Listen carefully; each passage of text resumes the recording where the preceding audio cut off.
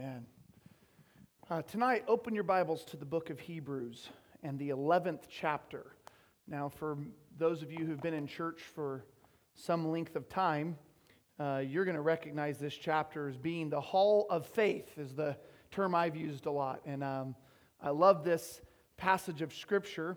I've thought about it a lot of times. I'm sure I've taken text out of it at different times. But tonight and over the next few times that I preach, I want to preach some things that I had never really seen that God has really begun to show me. And how many love that when you read something? Dad said that today. You read something and you see something new. And I saw some things that I hadn't really seen before. I really just want to focus kind of what they would call exegesis, which is to take the Scripture line by line and examine it in order. I just want to kind of flow through it in that way, because I saw something that I really hadn't recognized before, and it encouraged me. So I want to talk to you about the phases of faith. The phases of faith. This is what I saw, and so I'm not going to cover it all tonight. Don't have time to do that, and so I don't know how pretty broken up it will be, but we'll give you what the Lord says, and I'm thankful for the word of the Lord tonight. Amen. So we want to read from verse 1, starting at verse 1:11. 1 says, "Now faith is the substance of things hoped for, and the evidence of things not seen. For by it the elders obtained a good testimony, and by faith we understand that the worlds were framed by the word of God, so that the things which are seen are not made of things which are visible." Lord, we ask you, God, I pray that your Spirit, God, would anoint me. God, that I would be able to deliver what you have placed in my heart. I feel strongly, Lord, that this is something that you want to speak to this body. God, and I'm thankful that you have gathered us. I'm thankful that every person is here because I believe that this is the core, and God, you want to do something with this core. And so we pray that your will be done in our midst. God, we pray that your kingdom come in Anderson, California. We pray that your kingdom come here at Echoes of Calvary, Lord, and that your will be done in our body. And we give you all the glory, and everybody say amen. Faith means so many things to so many people. We hear about everybody. Everybody loves to talk about faith, right? It's a really popular subject every 2 years and 4 years when the election cycle comes, because everybody wants to talk about how they're a person of faith. And they go back and do whatever they're doing. But they love to talk about faith.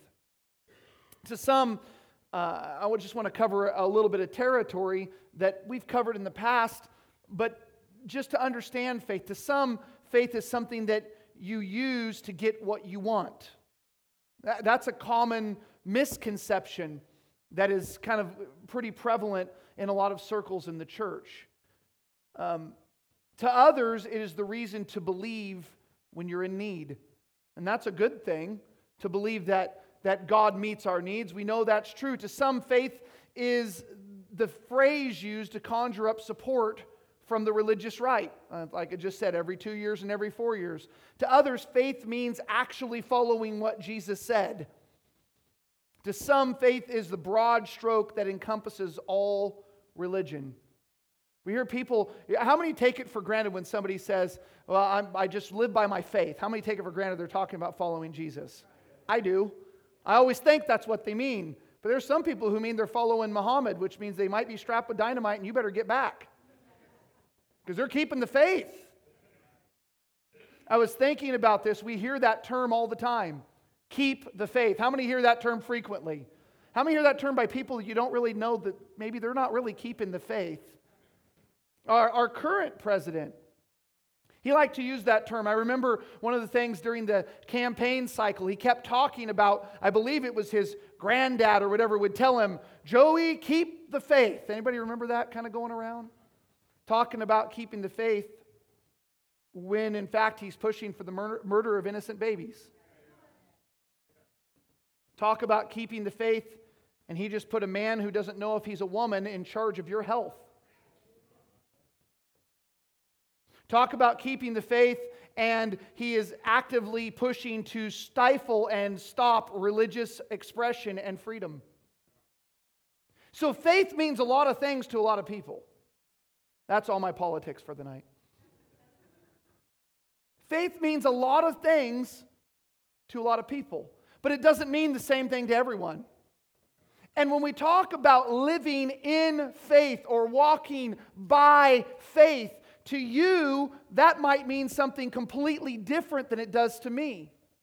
Now, we can look at that in a good light. We can say that maybe what you've gone through, maybe what you're experiencing, maybe the decisions you're having to make are things that I haven't had to experience, and it's requiring a different kind of faith or a different exercise in faith. And that might be a really good thing. But then there's also the other side of that, where you might think you're keeping the faith, and God says that's not the faith at all. I've heard a lot of people think, I've said this so many times through the years, I've heard a lot of people think that they were keeping the Word of God when I could clearly see that what they were doing was not keeping the Word of God.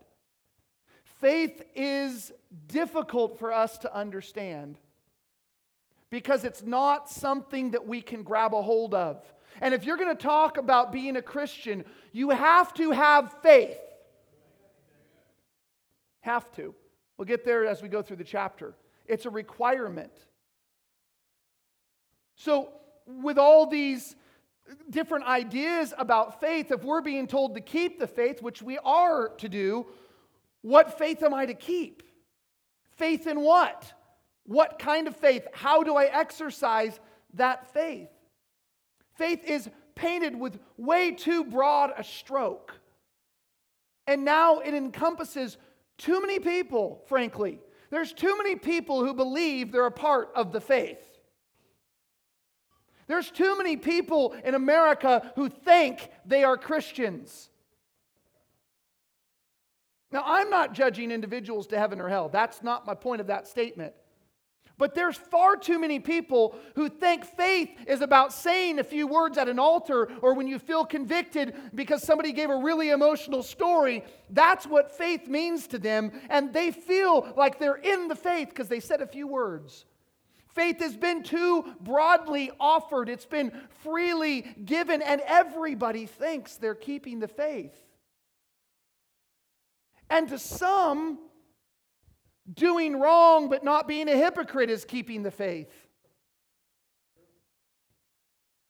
To others, ultra strict and way beyond the Scripture is keeping the faith. Some people are not eating bacon, and I'm sorry for them. And they're keeping the faith. Some people literally believe that because we have gathered here today on a Sunday, that we are not keeping the faith, and they're the defenders of the faith because they gather on Saturday. Faith is too broad. Do you understand what I'm saying? Faith is too broad. I grew up with my, when I was a young man, and Dad has talked about this, he grew up in it much more than me, but for the first 10, 12 years of my life, I grew up in a holiness movement that believed that faith had something to do with how you dressed, with what you wore, and it didn't have anything to do with the heart. I've discovered that people who believe faith is that kind of thing, oftentimes there's a lot of corruption in the midst of that. Because I went back and I counted of the couple hundred people that were a part of that church. I know of 5 people in the church that I was growing up with that were molesting their children. But they didn't have TVs. And the women wore dresses.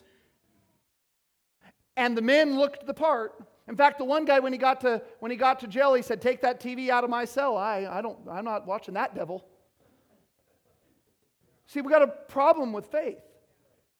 Faith means too much. And it needs to be simplified because I believe the Scripture says there is one Lord. How many?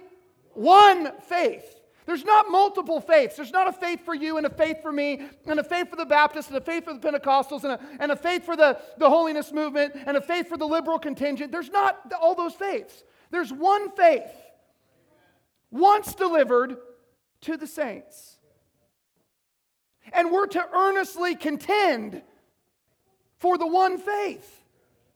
And everything that distracts you from that one faith, whether it is liberal or ultra strict and conservative, if it distracts you from the true faith, then it is a detriment to your life. Listen to me. This is so important. This is so vital. Because we can get, I remember several years ago, I was dealing with a situation, and there was a guy that I knew that had taken the TV out of his house. And now listen, I'm all for watching less TV. In fact, maybe you do need to take the TV out of the house. But I recognized something in the process, and that was that there was a holier-than-thou attitude that was resulting from making this separation. But the problem is there was a lot of mess on the inside. We have to understand what faith is. That's my point. And I think faith is clearly spelled out for us. I don't think, tonight, I don't think that I can give you an exact and perfect definition. I don't intend to do that, because I think that faith is made up of components. I think there's differences in faith and how that is exercised and how that's carried out in each one of us. And so I want to give to you over the next few weeks some of the phases of faith, some of the components of faith that I saw in a different light for the first time in Hebrews 11. I don't want to define in one sentence what faith is. But I do think that we can simply say that faith is trusting Jesus completely. How many would agree with that? I don't know that that's the perfect definition of the term faith, but I know that we can't be in faith unless we're trusting Jesus completely. And while this would be true, then we would also, if we defined it in that way, we can say faith is simply completely trusting Jesus. While that's true, if we use that as a definition, then we begin to argue about what Jesus would say. So then it becomes ambiguous again. Then it becomes open-ended again. Well, I don't believe Jesus wants us to do that. See, I don't believe that the Scripture is relevant today. I know it talked about homosexuality 2,000 years ago, but it's a different time, different culture. It was really about monogamous relationships. That's really what it's all about. That's where the church is going today. So now we can define faith as completely following Jesus, but now we have questions about what following Jesus means. Do we even have to? So this is the problem with the definition in its sense. We all agree that that's true, but now we would struggle over what that even means. So I would say that I am so thankful for what we have done here, and I know you are too. That's why you're here. I'm thankful for the labor that's being put into building our faith. But this place has a very specific intention. Our church, we have gathered for a reason, and that's not just to build our faith, that's to build our faith in Jesus Christ. That's to understand. And you say, Pastor preaches so much about Jesus. Again this morning, he's preaching about the gain and loss, and he preaches a message about the revelation of Jesus Christ. Why? Because if you don't know who Jesus is, you can't have right faith. So while we love to build faith, there's a lot of churches that want to talk about building the faith in you. A part of that building is that we establish ever and ever the revelation of who Jesus is. The Scripture says that as you see Him, you'll be like Him. You'll see Him as He is. And that's what we're trying to do. We're not trying to get in arguments. We're not trying to be better than everybody else. We don't think we've got the foothold on religion and that Echoes of Calvary is the only church. No, absolutely 100% no. But there is a very specific intention here, and that is to make sure that your faith is being built up in Jesus Christ. I love that Hebrews chapter 13, verse 7 and 8. At the end of that, if you look at it in the literal, it literally says, imitate our faith. Jesus Christ the same yesterday, today, and forever. It says, look to those around you, look at what's going on, look at your leadership, understand that they're trying to form Christ, give honor there, because their faith is this. It's not Jesus Christ the same yesterday, today, and forever in the middle of a sentence that we can just kind of say, hey, Jesus is the same. It's literally describing the faith they have, that Jesus is what we're following. Jesus is what we're looking for. Jesus is the eternal one. That's the faith. So we labor again to build this faith. So I was reading in Hebrews chapter 11. And the Lord showed me some different phases in faith seen in this chapter that I believe that we will all experience probably at some point in our pursuit of God. And I think my intention for you, I wish I could preach all these in a row and do it concisely to where you only had to sit here for 30 minutes and it'd be perfect, but it's not going to work that way. So you're going to have to gather every week some stuff. But I believe that when we don't look at faith as a tool, we don't look at faith as something that we use to get what we want. We don't try to define faith simply with a definition, but we understand faith to be a component of our life that is necessary to follow Jesus. And then let's look at what those faith phases are. So the first one I want to look at tonight is from verse 1, which we read down to 3, down to verse 16. And I want to talk to you tonight about the blindness of faith. This is what I saw, something a little different as I read this chapter. I've read through this chapter I don't know how many times. How many have read through Hebrews 11? A lot of times. It's encouraging. When we think we're going through hard times, we read this and go, wow, okay. And I've read this so many times, but I saw something kind of grouped, and it resonated in my spirit. So tonight I want to talk to you about the blindness of faith. First, let me say this, that I don't believe faith is something that we use. There's a lot of times where we can talk about faith being something that is used by us, and I think we see this when we say, I think it's 1 Corinthians 5:7 or 5:17, I don't remember which one right now, but it says, for we walk by faith and not by sight, and that kind of gives us the idea, by is something that we use, and so it's almost like it's an instrument. In fact, the way they translate it is in the instrumental case. We walk by faith, but really the scripture there is we walk in faith. I don't think faith is something that we use.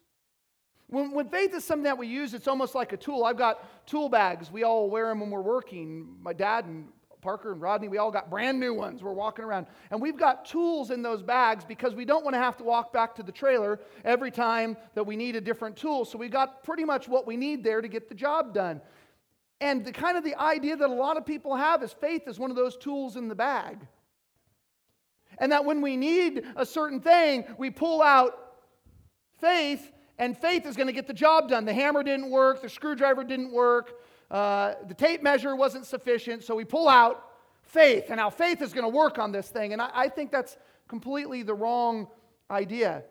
I think faith is the bags. I think faith is the thing in which the tools of our character, of how we walk out the life of Christ, is in that. Faith is where we live from. Faith is where we walk from. Faith is where we believe from. So because we believe, we act in a certain way because of our faith. We're not using our faith to rise up and slay Philistines. Maybe we would have done that in the Old Testament, but we're not doing that. We're not using our faith to conquer armies. We're not using our faith to subdue lands or to knock down walls. We, on the other hand, are keeping ourselves in the faith, and we're moving out from within that place so that we can find Jesus Christ. We're staying centered in the faith. Everybody say amen. Our text from verse 1 tells us that faith is the ground or confidence of hope. I want to look at that again. You can just walk down through these verses with me. Now, faith is the substance, and that really means the grounding or the confidence of our hope. Put that thought into these scriptures. If you just take that, faith is the confidence of our hope. Now put that into the scriptures that we know. Without the confidence to believe what God says, it is impossible to please Him. Right? Without faith, it's impossible to please God. Faith is the confidence of what we're hoping in. Faith is really saying, I believe what God says. That kind of can really sum it up. And if we put that into these scriptures about faith, they really stand out and jump out to us. For we walk by the confidence to believe what God says, not by sight. For by grace you are being saved through the confidence to believe what God says. And it is the gift of God, not of yourselves. I think this is a great perspective on faith. Verse 1 continues by telling us that faith is the internal conviction about what we do not see. How do you get internal conviction about what you cannot see? Has anybody ever thought about that? How do you become convicted to the point of living a different life or conducting yourself by what God wants when you cannot see it and you cannot feel it and people get all caught up in the emotion of old Pentecost? But the truth is, a lot of those people are just living on emotion. Where does the internal conviction come from? Well, I thought it was pretty awesome that this is the exact word that is used in 2 Timothy chapter 3 and verse 16, where it says that all Scripture is given by inspiration of God, and it is good for doctrine and for reproof. You know what that word reproof is? The same exact word here. It's the only 2 times it's used in the Scripture. The evidence of things not seen. The evidence and reproof are the same word. It's the internal conviction. You want to know how you get the internal conviction about how you're supposed to carry your life out? The Word of God. We've got a lot of preachers who do not use this anymore. How can you build faith in people's lives when you do not do it with the Word of God? We can encourage you, but so can Tony Evans. So can Tony Roberts. So can any other motivational speaker. You get the guy in here and man, it's a compelling story. He's got no arms and no legs and he's talking about how, man, that makes me look and go, wow, okay, my things aren't as bad. But that's not what we're trying to do here. We're not trying to just get you emotionally charged up. We're trying to establish faith. And there is only one way to get internal conviction about how you're going to live your life. It's not from pastor. We're declaring the Word of God, but you can't get this conviction from what I'm saying tonight. It's got to resonate inside of you, and you've got to believe the Word of God enough to respond to it, and then it becomes the conviction of your life. Nobody can convince you to live for Jesus. It never works. Nobody can convince you about their convictions. You might do them, but you'll do them for the wrong reasons. I love that this tells us that faith is really allowing God's Word to shape us. And that Word gives us that internal conviction that drives our decision making, not our circumstances. I want to tell you this tonight. If you are making decisions by what you see, everybody listen to me tonight, right now. We got all kinds of stuff going on around us. This world is a mess around us. And if you start making decisions by what you see, then you're not making decisions by faith. That's all there is to it. We walk by faith and not, everybody say not, not by sight. So if you're making decisions about things you see, you're making decisions based on circumstances and not based on internal conviction about the Word of God. Now I'm going to say something that's going to offend all of the men in this church probably, okay? You ready? I love guns. I love the Second Amendment. But my decision on whether if they ever come to collect them, whether I turn them in, is not based upon my rights as an American. My decision in this case must be made based upon what the internal conviction that I believe God is speaking to my heart. You follow what I'm saying?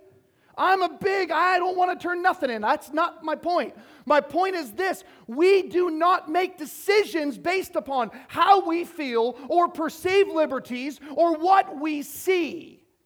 We have to make decisions based upon the internal conviction of our heart, which comes from the Word of God,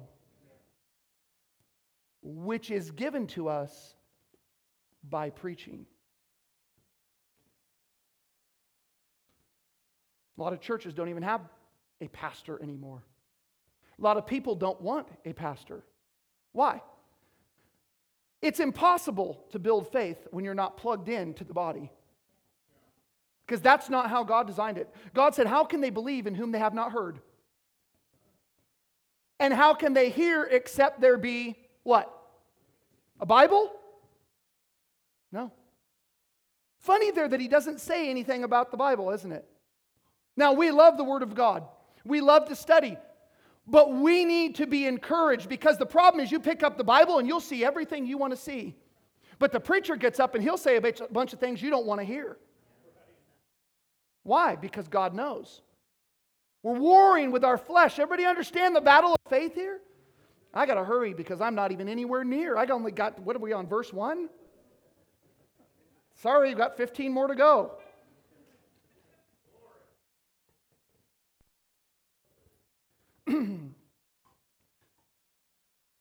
So let's walk through these verses and let's just see what we can learn about faith. I promise I'm not going to take that long on every one of them. Verse 2. I'll just read them with you. For by it the elders obtained a good testimony. Because of their faith, the elders were commended, is what this scripture says. Again, that internal conviction about how they live their life. Verse 3. For by faith we understand that the worlds were framed by the word of God, so that the things which are seen were not made of those things which are visible. Through faith, we know that evolution is a lie. Because the things that appear were not made by things which can be seen. That's what this verse says. So I just gotta make this statement. No Christian believes in evolution. By the Word of God. If you believe in evolution, you are not a Christian. You're not of the faith. It's become very popular. I couldn't believe it. And I don't remember exactly what it was. But the Assemblies of God, huge organization, one we would consider kind of in the middle of the road. Now, there's been a lot of crazy stuff come off of them. Bethel amended their doctrinal statements a few years ago to allow for the idea of old earth, to allow for the idea of some sorts of evolution. But I'm going to make it really clear. The Word of God says what was not made with anything that can be seen. Not with the finest microscope, because it didn't come from plasma in stars that collided and formed some primordial goo. The Word of God just said that, not me. So no Christian believes in evolution. We got to understand what faith means. Got to stand on some things.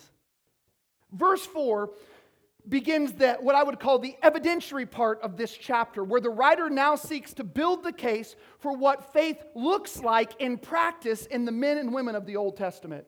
Everybody following what I'm saying?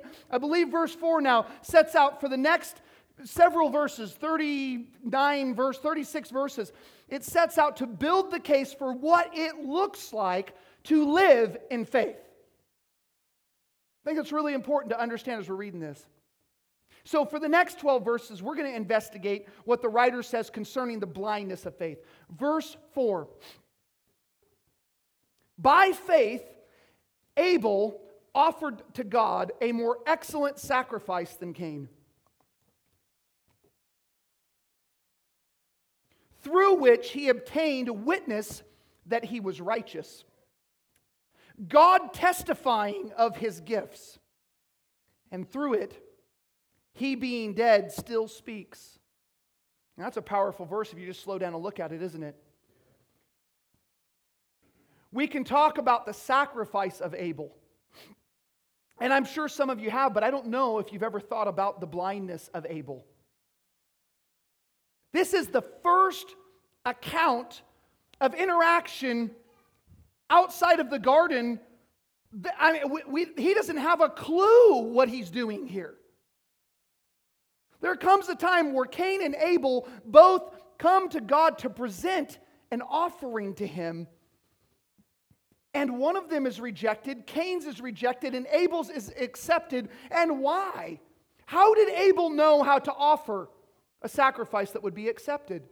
He is literally offering blindly. He has no clue. There's no book. There's no scripture. His only account of what he would know of God would be from his father, who just got kicked out of the garden. He has no clue exactly how to approach God.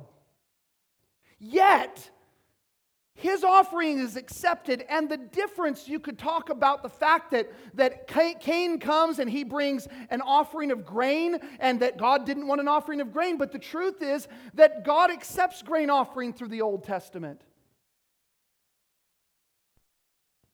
And Abel offers the sacrifice of his flock, which we could see could be a type of that lamb sacrifice, but we don't know if it was a lamb or a goat or what it was.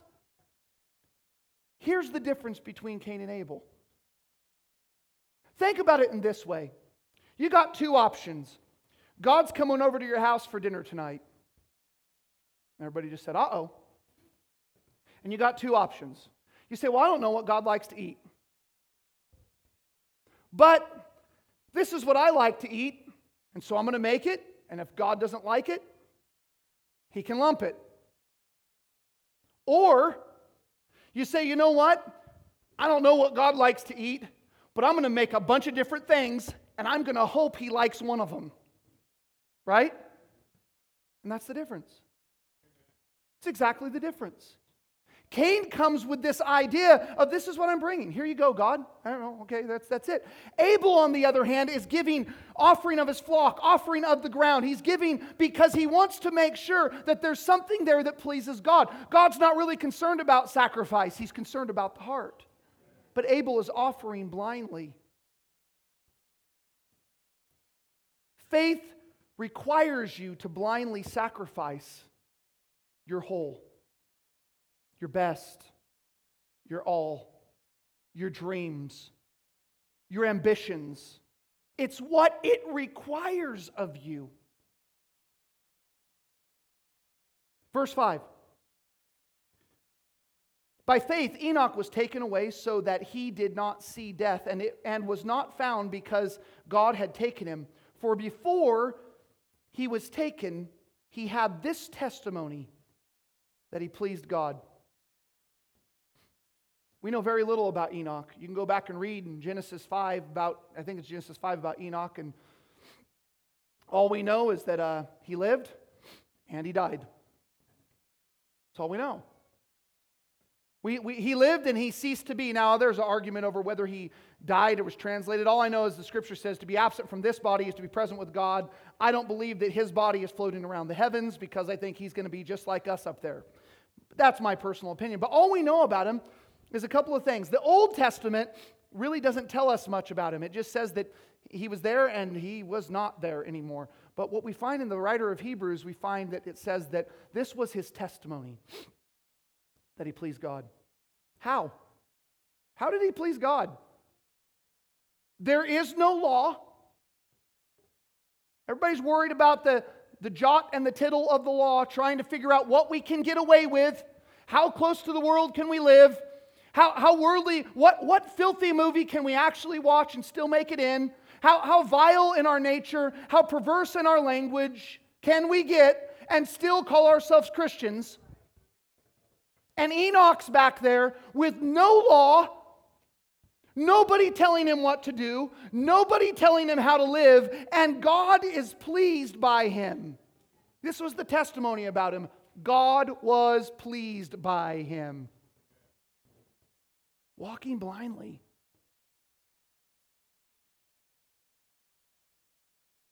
Verse 6.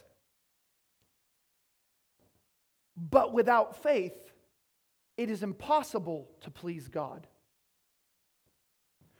For he who comes to God must believe that he is, and that he is a rewarder of those who diligently seek him. I think this verse clarifies how Enoch pleased God. It just said that God was pleased by Enoch, and then the next line says, for without faith, it's impossible to please God. Enoch had to have some internal conviction about living a specific way in order that God would be pleased by it. Some conviction in his heart. I believe truly in the heart of man, we know what is right. We know what is right. You don't really have to have somebody come by and tell you you shouldn't kill your brother. Cain could have said, well, I didn't know. You didn't have the law wasn't given yet. Thou shalt not murder. I mean, you can't hold me accountable for that, God. But of course he knew in his heart this was wrong. I believe that God puts in every man a measure of faith. And that to each of us, our conscience becomes our conviction. And so I don't care about, people say, well, what about the deepest, darkest parts of Africa? I don't believe that you're going to have to pick up the King James Version Bible in order to be saved. I believe that the conviction of our conscience, and we say, there's something wrong, and if we begin to cry out for the truth, there is only one truth. And I believe that God is big enough to meet people who don't even have a word of God, don't even have the Scripture, if they really hunger to do what is right. And this is the testimony we're seeing here. Abel blindly offering, Enoch blindly walking. For without faith it's impossible to please God. Verse 7. For by faith Noah, being divinely warned. I want you to really focus on this verse. I'm going to slow down a bit. There's something here I hope that you can pick up.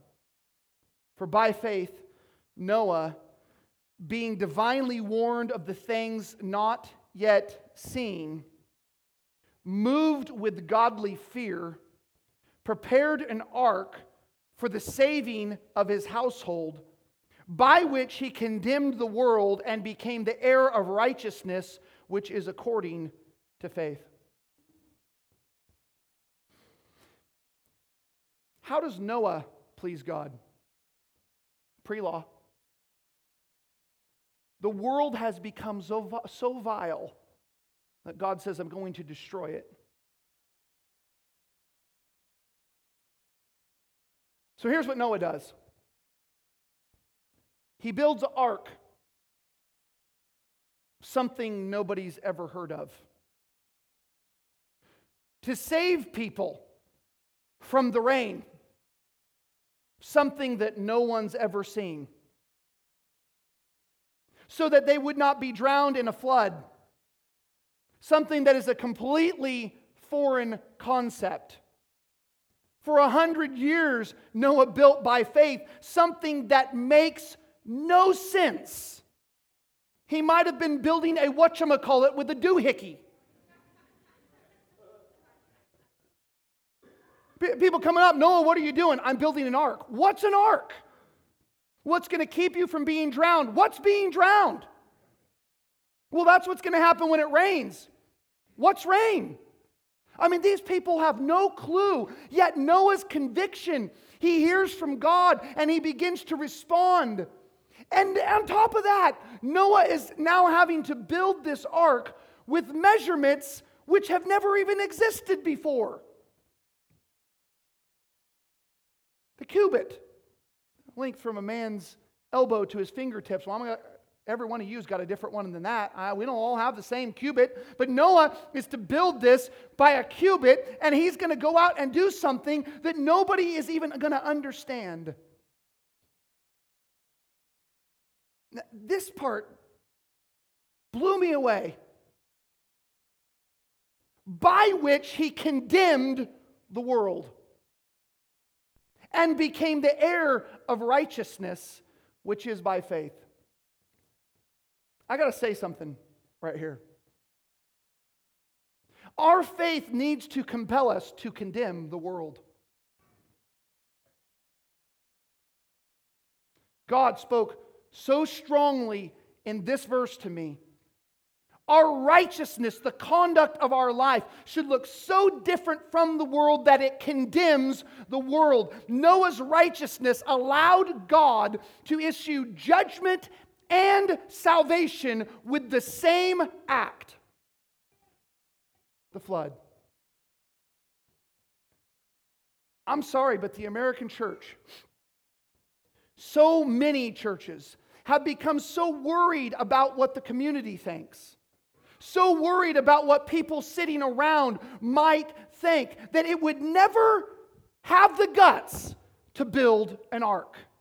Do you understand what the ark represents? It's not just salvation. The ark represents judgment for every single person except Noah's family.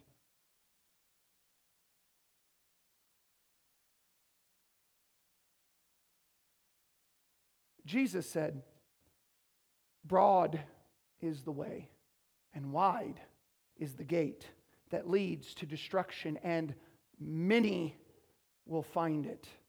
But narrow is the way, and few find the way to life."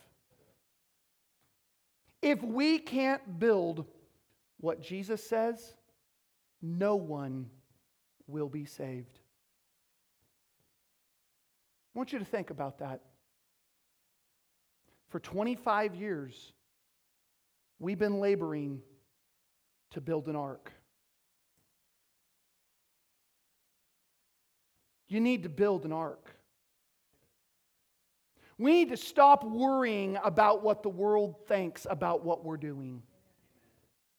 We need to stop worrying about what social media thinks about what we're doing. Wouldn't it be awful if we didn't have any social media and the church had to just gather and we didn't have any online services? Well, what would we do? That would be exactly like the early church. That would be devastating.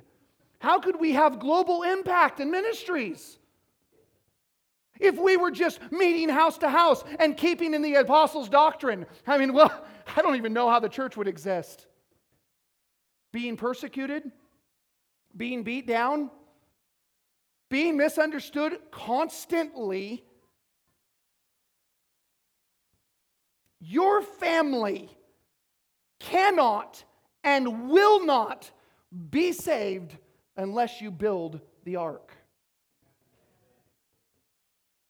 And you can't build an ark without condemning the world.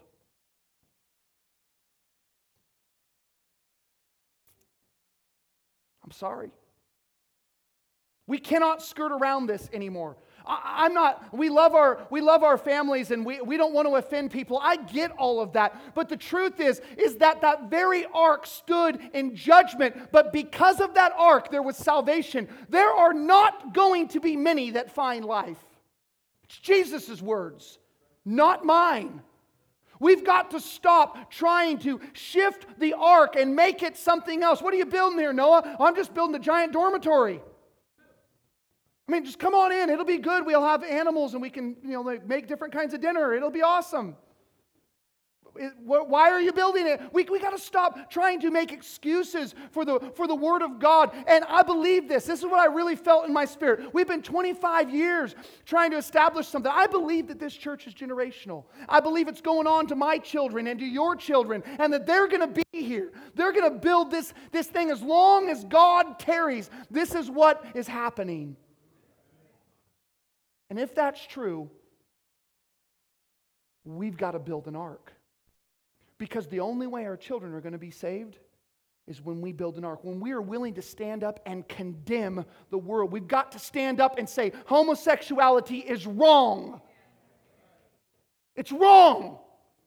Adultery is wrong. Fornication is wrong. Drinking is wrong. It's wrong. It's not what God wants.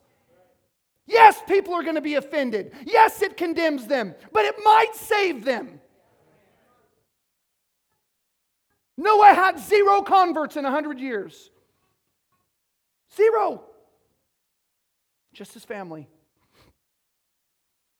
And I never thought about that because faith is so blind. I literally heard something, I don't know if it's true, it's probably fully conjecture, but that Noah traveled 500 miles to get the trees, and I'd have to look it up and you'd have to try to prove it, but the trees that God told him to build that ark out of weren't even around his area, and he went 500 miles and got the seeds and planted the trees that 50 years later would grow so he could build an ark. I don't know if that's true, but I'm going to tell you that's the blindness of faith. And we're not trying to win the masses here at Echoes of Calvary, and we're not the only church. And I pray that there be revival breakout in churches around here that will start preaching all over this city, all over this area, that will preach the message of conviction. I don't want to be the only one saying it. Frankly, I don't like being Noah. Right? Come on, somebody, get on board. Help me build the ark. But I believe this. This world is getting darker. The scripture says that men are going to call what is good evil and what is evil good. And what the world needs ever more now than ever before is that we would build what condemns the sin, but what offers salvation. I'm not talking about being so hard that we don't welcome and have mercy and show the love of God. I'm not talking about that. But at the same time, we've got to stop being worried about driving people away. I was sitting listening to a preacher before we came to church tonight, and I said, oh my goodness, I'm literally going to get up and say the exact opposite of what he just said. He said, we just got to show people why they should want to come to our churches. If that's not, you're a sinner and you're going to go to hell, I don't know. I don't know what we think we're doing. I want salvation. I want salvation for my home. I want salvation for your home. I want that long-lasting, true conviction. I want my children's children to be saved. And so I'm going to build an ark. And people aren't going to understand why we live the way we live. They're not going to understand why we conduct ourselves the way we do. They're not going to understand why we sing the way we sing or why we yell the way we yell. We're just trying to build an ark. Going to be some blindness involved in faith. We're not going to see all the results. And I'm thankful for what God's done. And Brother Aaron's been saying it, and I really do believe it. I don't know that it's going to be huge numbers, but I do believe that people are going to be hungry and they're going to start coming to this place. But only if we're going to preach the truth. Because if we don't preach the truth, they might as well go to the athletic club. At least there they'll get healthy. Here they're probably going to get fat because we got too much good food. Too much good fellowship. That's the problem with koinonia. We've got to build an ark. I want to look at verses 8 through 10 quickly. I am hurrying. By faith, Abraham obeyed when he was called to go out to the place which he would receive as an inheritance, and he went out not knowing where he was going. By faith, he dwelt in a land of promise, as in a foreign country, dwelling in tents with Isaac and with Jacob, the heirs with him in the same promise. For he waited for a city whose foundations, which has foundations, whose builder and maker is God. Abraham, by faith, wandered blindly without knowing where he was going, looking for a city that he did not even know where it was located. I think about that time when God called Abraham out of the Ur of the Chaldees, the height of idol worship. The Ur of the Chaldees, there's all kinds of pagan gods and all kinds of thoughts. And somehow God speaks to Abraham. I mean, Abraham doesn't even know who God is. Yahweh? El Yah? Who is this? But there was internal conviction. And the scripture says in another place, and Abraham believed God, and it was accounted unto him as righteousness. Faith. Little side note. Belief is the verb for the noun faith, just so you know that. It's the action behind the faith, behind the conviction.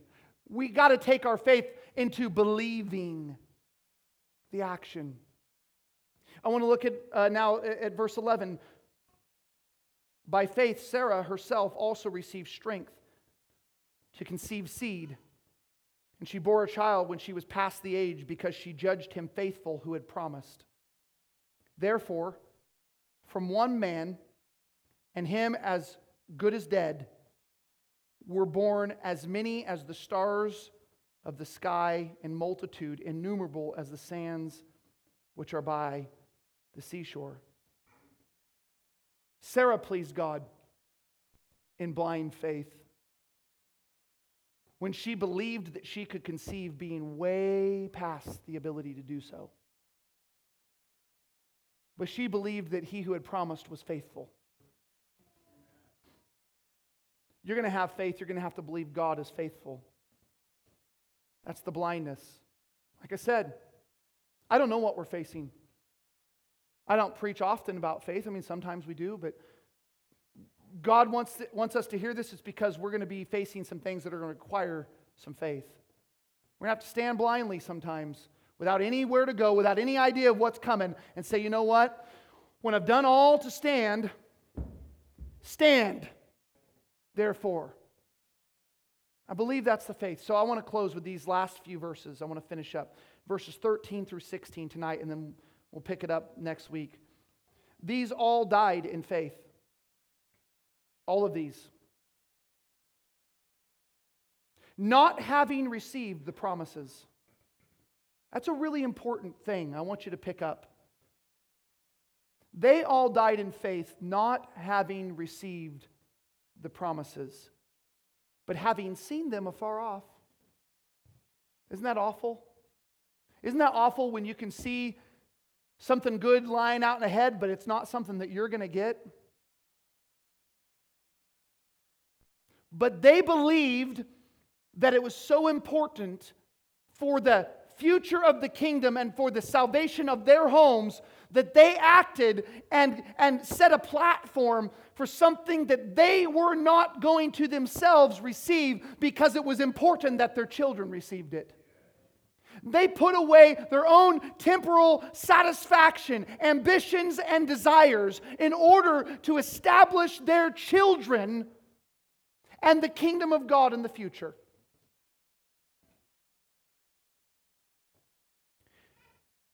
Embrace them and confess that they were strangers and pilgrims on the earth. For those who say such things declare plainly that they seek a homeland. And truly, if they had called to mind that country from which they had come out, they would have had an opportunity to return. You know what that means? If they, like Lot's wife, looked back at where they had been,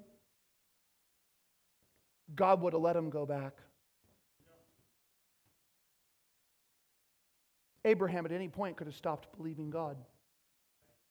Noah at any point could have said, I'm done building arks. Sarah could have said, I don't believe this is true. I don't see any changes in my body. God would have let them go back. I'm going to tell you, God will always allow you to walk to your own desires. Always. That's why faith is so important. And we've got to have the internal conviction that says, yes, I have the opportunity to stop doing what God called me to do. But my conviction says I'm going to stay doing what God's called me to do. I'm going to build the ark for my family. I'm going to believe for the seed of the kingdom. Regardless.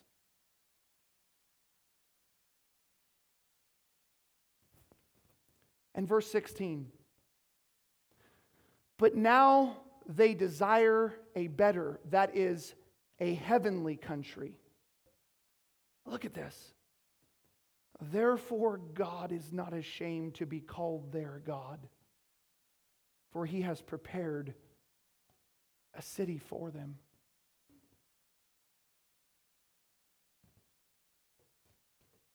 The blindness of their faith. This was the greatness of their faith. They had the faith to believe what God said, even though they didn't receive it. This blindness of faith is what God recognizes, and God was pleased to be called the God of Abel, and the God of Enoch, and the God of Noah, and the God of Abraham, and the God of Sarah. That's what the Scripture says. I want Him to be pleased to be called the God of Rodney. I want Him to look at my life, and I want Him to say, you sacrificed to follow me. I want Him to be pleased to be called the God of Echoes of Calvary. We're not trying to gain man's favor. We're not worried about the accolades. We want to get on the list of the best churches in Anderson. There's about 7 of them. Short list. We want to get on that list. No. We don't really care. We're not trying to find men's favor. We want to find the heart of God. I want to challenge you. There's going to be some blindness in your faith. There may be some things, and I don't mean to just repreach everything I just said, but there may be some things to which you don't see the outcome, to which you don't see how it's going to work out. But God is speaking to each of us here right now. Establish yourself. Establish yourself. Lord, help our faith. God, help us to blindly follow. God, help us to be willing to walk where we cannot see clearly the path, but because you call us. And Jesus, we want to please you. We want to please you with our lives. We want to please you in our homes. We want to please you in this church. And we honor your name above every name, Lord. And we give you glory. And everybody say amen.